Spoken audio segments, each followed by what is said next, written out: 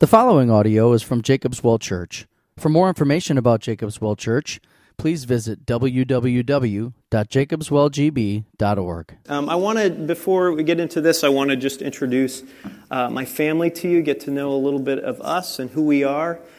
We had spent the past 3.5 years in seminary at Covenant Seminary down in St. Louis.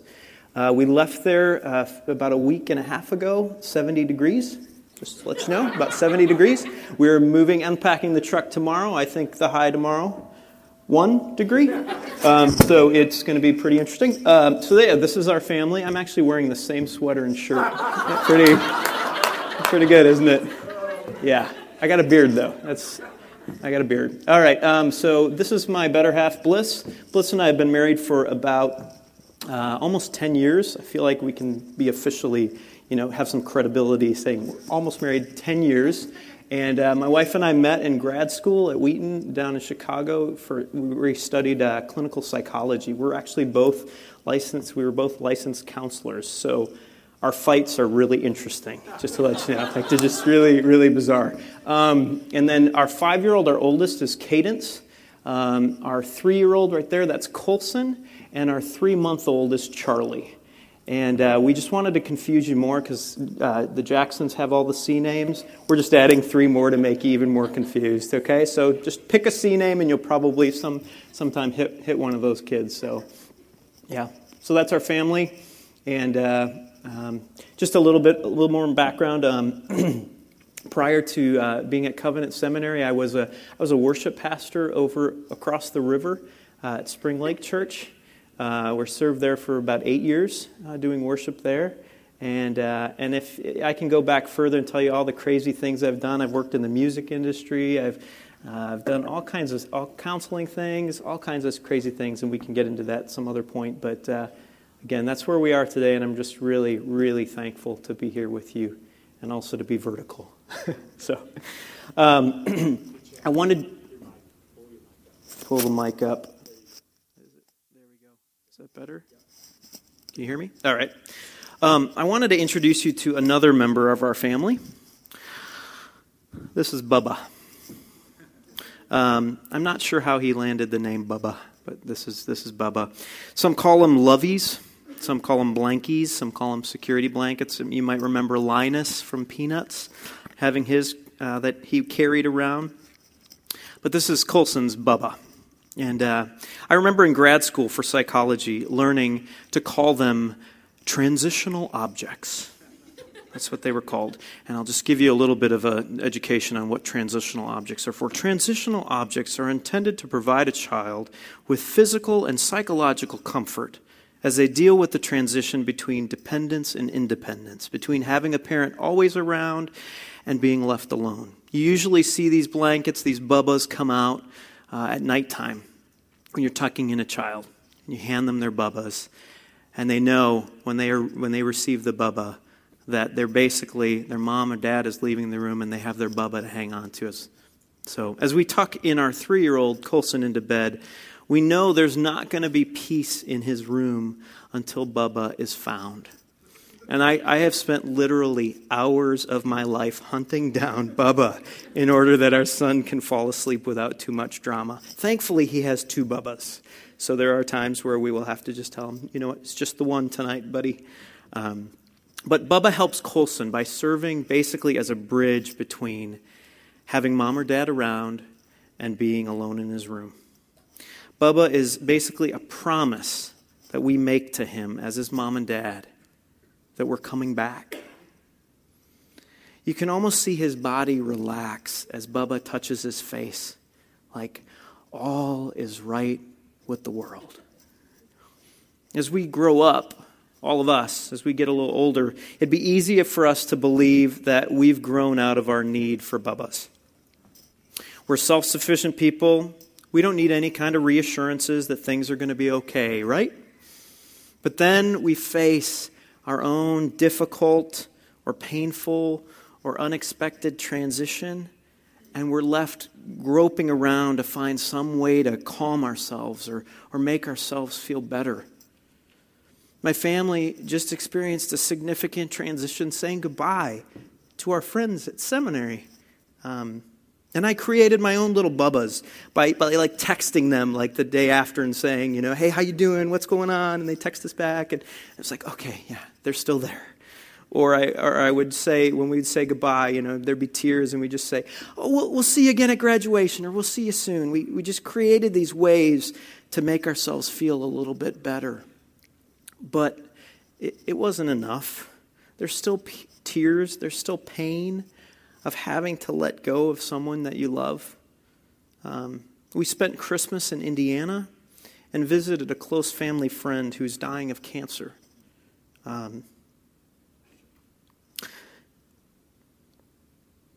This was probably the last time we were going to see her. And it was painful to explain to my 5-year-old what it meant without feeling the pain or grief. As I encouraged him to come, I was like, buddy, come give Sylvia a hug goodbye. And he looked at me and he said, for the last time? I was like, yep, probably for the last time. This church is experiencing a loss in transition as Jason, who has faithfully served as shepherd and mentor many in the church, is moving on. It's not enough just to say, it'll be okay. These kinds of transitions need something more than little bubbas to give us an ability to cope. We desperately want to know, like Colson experiences and when Bubba touches his face, we want to know that all is once again going to be right with the world. Our scripture this morning comes from Revelation 22, verses 1 to 5. If you have your Bible with you, you can turn there. Otherwise, it'll be on the screen behind me. Before we read this passage, I just wanted to remind us that the original hearers of these words were dealing with difficult transitions themselves. This book was written around 60 A.D., during a time when the church was going through significant adjustments of its own. The threat of persecution was heightened, and the followers of Jesus were hearing his words, that promise that he said, I'm coming back in the same way I left. But those words that he said are seeming farther and farther away from them as these pressures just start to mount. Political powers are becoming more intense in opposing the work of the church.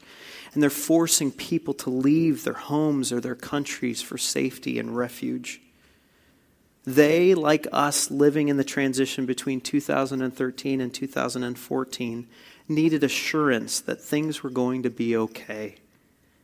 And it was in words like Revelation 22, verses 1 to 5, they were handed a transitional object, a promise that would serve to sustain them and give them and us the comfort that we need to know that all will once again be right with the world. Read with me the words of Revelation 22, verses 1 to 5. Then the angel showed me the river of the water of life, bright as crystal, flowing from the throne of God and of the Lamb, through the middle of the street of the city. Also on either side of the river, the tree of life, with its 12 kinds of fruit, yielding its fruit each month. The leaves of the tree were for the healing of the nations. No longer will there be anything accursed, but the throne of God and of the Lamb will be in it, and his servants will worship him. They will see his face, and his name will be on their foreheads, and night will be no more. They will need no light of lamp or sun, for the Lord God will be their light, and they will reign forever and ever. Let's pray. Father, as we read these words, we remember that these words are faithful and true promises that you have given us. To know that our end is not here. Our end is in what we just read. And so, Father, we pray as we open these words and unpack them a little bit, that you would help us to see the comfort that can come from these words, the comfort that can come in the midst of difficult transitions, the comfort that we can experience through your word and through your promises, that this glorious city that we see here is a reality. help us to hang on to these words and help us to understand them more clearly today. It's in Christ's name we pray. Amen. We might read these words and feel a strong disconnect, maybe. Like these images are just beyond reality. Like, and in one sense, they are. I mean, Revelation is not to be taken completely literal. It's more like an impressionistic painting where we can see what is being represented without having maybe all the precision of like a photograph or a blueprint. But God doesn't want us to read these passages from a distance, believing that they have no bearing on our current reality. The question I want to ask today is, how does this picture of God's glorious city have any impact on those of us living in Green Bay, Wisconsin in 2013? There's three things I want us to see here in this passage. First, we're going to see a river of life which sustains us. Second, we're going to see a throne of God which secures us. And third, we're going to see the face of God shining upon us.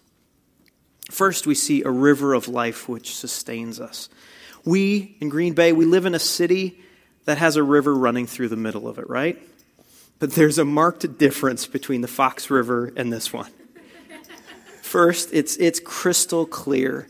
There is a purity in this river unlike anything we have ever experienced. To the original audience, there's probably an even greater appreciation for something so pure, as many of the water systems of their day were polluted with waste and runoff. Second, this river is serving to sustain the tree of life, which runs along each side of the river banks. Do you remember where we've seen the tree of life in the Bible before? At the beginning, in Eden. John's words offer a picture of a restored Eden. The river provides life and vitality to everything which surrounds it. Crops, 12 months of the year, ample variety of fruit and leaves which have healing quality to all of the people from all of the nations which reside there. And notice the source of the river. It flows from the throne of God and the Lamb, which most agree is referring to both the Father and the Son seated there. How can this river described in Revelation have anything to do with us? Where else do we see living water in Scripture? This is Jacob's well, so I'm sure you've heard the passage from John 4 that talks about the woman at the well wanting that living water where she won't thirst any longer. And in John 7, Jesus says, "If anyone thirsts, let him come to me and drink. Whoever believes in me, as the Scripture has said, out of his heart will flow rivers of living water." Now this he said about the Spirit, whom those who believed in him were to receive. The Spirit of God, who now resides in a believer's heart, gives us life and vitality and produces in us fruit like love and joy and peace and patience and kindness and goodness.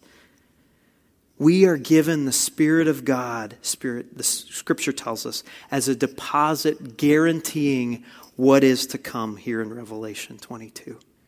This river of life, the Spirit of God flowing through the city, is accessible to us today. He asks us to drink in order that we may live fruitful lives. And what we drink can directly affect who we are. Our son Cadence, when he was 2 years old, gave us quite a scare. Right after we moved to seminary, on 2 separate occasions, he would wake up in the middle of the night raging, screaming. I'm not kidding you, crawling up the walls, growling, drooling, convulsing. And we as parents, we couldn't do anything to soothe him. We'd go in his room, and I just remember holding his stiff and violent body, looking at my wife with tears in both of our eyes and praying and asking the question both of us were thinking, is he possessed? It was a week later, raising our concern with the doctor, that he said very nonchalantly, "Oh, that's probably because of the steroid he's taking. That was steroid psychosis you were seeing." And I was like, what? Like steroids were doing this to him? Where was that on the Walgreens label? Seriously. Once we saw the connection between his behavior and the meds that were going into his little body, we immediately took him off of it. And we were able to enjoy our son again and enjoy a night of sleep as well. In a similar way, this picture of the river of life in Revelation 22 relates to our present spiritual diet. 1 Thessalonians 5:19 warns us that we have the potential to quench the Spirit, the river of living water which resides in us. We have a tendency to drink polluted and murky water, hoping it will satisfy. For men and more women, the cesspool of pornography says drink, and we drink. And its effects begin to show in our lives. Withering relationships, leaving us feeling isolated or condemned or utterly disappointed, hopeless. Or maybe it's the artificial sweeteners of entertainment, be it social media or like 10,000 Netflix choices that ask that we just feast at the table for hours on end. And before we know it, we're asking what happened to our once vital relationship with God. Our diet needs radical changing. Scripture consistently provides an invitation to drink. Taste and see that the Lord is good. Everyone who drinks of this water will be thirsty again, but whoever drinks of the water I will give him will never thirst again. Don't get drunk with wine, but be filled with the Spirit. Drink deeply of the clean water of the Spirit, which is already ours in Christ. There you will find refreshment for your souls. What does drinking from this river look like practically for those of us maybe dealing with difficult transitions or seasons of life? Well, it might involve listening. Paying attention to the Spirit's prompt, which directs us to lean into this person or run away from that temptation.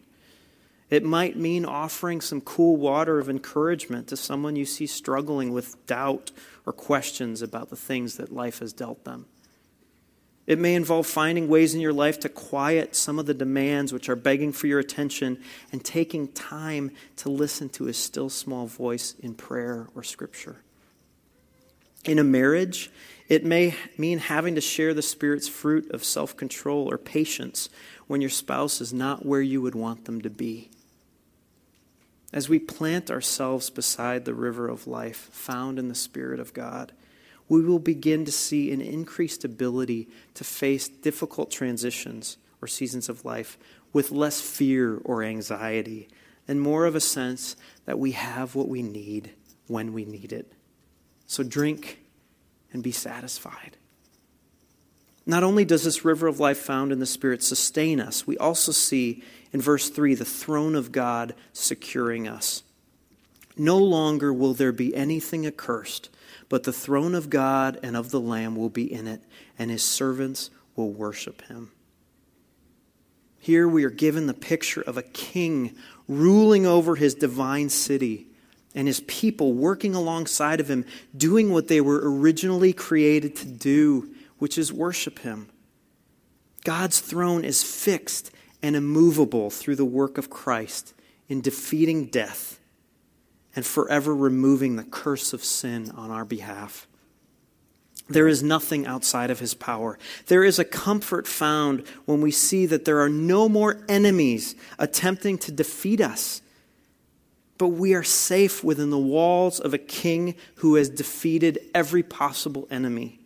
We can rest in this hope and find lasting security when difficult situations or seasons come our way and everything around us says all hope is lost. I think of the scene from The Lord of the Rings, the last movie, The Return of the King, in which I believe it's Pippin. I don't know the characters real well, but Pippin is sitting with Gandalf as the enemy soldiers are getting ready to break through the city's fortress and attack them. And as the walls are beginning to rumble with the threat of their presence, Pippin looks at Gandalf with fear and he says, "I didn't think it would end this way." And Gandalf looks at him with surprise and he says, "End? Oh, the journey doesn't end here. With an unmistakable look of peace on his face, he goes on to describe a far greater country with a swift sunrise. There's a confidence in his demeanor that what is happening in their present state of battle will soon be over. And you watch as Pippin slowly relaxes and finally responds with, "That's not so bad." The throne of God and the Lamb provides us with a present-day security that Christ is the victor and the one who rules over all things. There may be some of us in this room today who are saying, like Pippin, I didn't think it would end this way. We're looking at our battles maybe with addiction or depression, our battles within our family or in our struggling marriage, or our career paths being detoured or derailed, or rejection from those who were once close to us. And we're prone to believe that this is where it ends. Friends, this is not the end. The throne of God and of the Lamb assures us of that. As we read Google headlines and wonder if there will ever be an end to this continual battle with sin or corporate corruption or violent dictators, God reminds us to look to his throne where he is seated securely. Practically speaking, living in light of this security, it's not easy. We're not asked to live in denial that things aren't difficult or painful or problematic. Revelation 22 doesn't happen until the rest of the book comes to life, which acknowledges some of the struggles and sufferings which are going to happen prior to Christ's coming again. But Jesus reminds us of this in John 16, as he's aware of his own disciples' rejection of him. They're going to scatter and they're going to leave him alone to face the cross. And he says to them, "I have said these things that in me you may have peace. In this world you will have tribulation, but take heart. I have overcome the world." Revelation 22:3 allows us to take heart and find security, rest, and peace in a throne which overcomes all things brought on by the fall. We can then find courage to continue to fight the battles that we are facing in life, knowing that victory, although it's not always seen or always experienced, is indeed ours through Christ.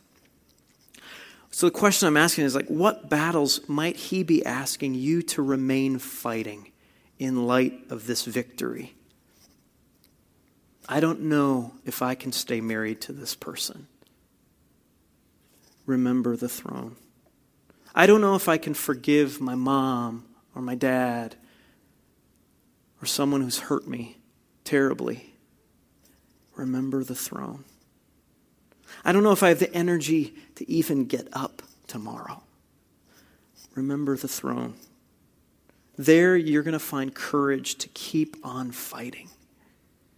A wise theologian uses a picture, a kind of a metaphor, that we live between D-Day and V-Day. There's still a battle that's going on right now, but the victory has happened. So remember the throne. Finally, in addition to being sustained by the river of life and being secured by the throne of God, we are given the promise of God's face shining upon us. Verse 4, to the original audience familiar with the scriptures, is a shock. They shall see his face, and his name shall be on their foreheads. Never, never before in scriptures have people seen directly the face of God. In our sinful condition, seeing the face of God means instant death. Moses only saw the back of God, and even then he had to veil his face from the people. This passage demonstrates to us how God is a God of relationship. He wants his people to finally see him. This verse is an answer to the question that God posed in Genesis 3:9 when he asked of Adam and Eve, "Where are you?" There is no more need for hiding from God's face, because in Christ we will be able to behold it without fear of punishment or condemnation. We will reflect his glory with his name on our forehead. meaning that we are sealed with the seal of ownership and adoption. This child is mine. We are his and he is ours. Like the priests in the Old Testament who entered the Holy of Holies with the phrase, "Holy to the Lord," on their foreheads and on their chest, we have the same ability to enter into the presence of God. Verse 5 continues by depicting the radiance of God's glory and stating there will be no more night or need for lamp or sun. Here we see our glorious God serving his people by bringing light to every place in the city. His glory and perfection will warm his children like nothing else could. The meaning of life is found here. It's not to achieve nirvana. It's not the number 42. It's not to live a good life and have a few kids and grandkids. The chief end of man is to glorify God and enjoy him fully. This passage offers this possibility by allowing us access to God himself. The things of earth will grow strangely dim in the light of his glory and grace. But this full access to God would not be possible and cannot be possible without a lamb. God's Son, in perfect obedience, knew that access to the face of God in our sin-stained condition would require justice and judgment for our disobedience. Separation from the face and presence of God, that's our curse. And Jesus, in his words, my God, why have you forsaken me?" experiences the agony and punishment of life apart from the face and presence of God. It's torturous, it's brutal, and it's horrifying. Our curse, that separation from God, became his, and he shields his children from this awful reality. And in declaring, "It is finished," the temple curtain is torn and the presence of God is fully accessible to those who are in Christ. Our Father, with arms wide open, invites his children into his glorious, fully lit presence. And in a final act of love and grace, he allows us the undeserved privilege, "Sit with me, children, and rule with me forever and ever." This city of God, friends, it's not far off. It's promised, and it's coming. But the city of Green Bay is where we live today. And 150,000 plus people are being confronted with their own difficult, confusing, and painful transitions. When you think about Green Bay, what kind of bubbas or insufficient promises are people maybe clinging to here? Is it the promise of a title returning to Titletown? Is it the promise of job security or financial stability? Is it the promise of spring coming again in the midst of sub-zero temperatures? As the church, we have the opportunity and the responsibility to offer a drink from the crystal clear river of life to the citizens living around the murky Fox by displaying the fruit of God's Spirit. We have the chance to extend assurance of a throne which conquers every battle and every enemy as we show people our own clinging to God's promised victory in the face of our own battles and losses. And we have the privilege of shining the light of Christ's glorious hope to the dark places of this world we live by extending others forgiveness, the forgiveness that we've been allowed access to. So let's cling to this hope and extend the same hope to the community around us. Maybe our New Year's resolution for 2014 might be in praying, "Thy kingdom come on earth, in Wisconsin, in Green Bay, in my neighborhood, in my home, in my mind, in my heart, in my hands. Thy kingdom come, as it is in this Revelation 22 promise of heaven." Let's pray. Father God, help us to remember that this hope And this promise is real. That you provide us this Spirit of living water now that we are able to drink and taste of. That you have given us security in the throne. That every battle that we face, every enemy that we face has been conquered. And Father, that we can look forward to seeing your face again. To see you face to face, knowing that we are your children, secure and safe in our Father's presence. Thank you for the invitation that you give us in this passage to remember the city and our home where we are destined to live. We pray that it would inform us in our day-to-day reality. We pray all this in Jesus' name. Amen.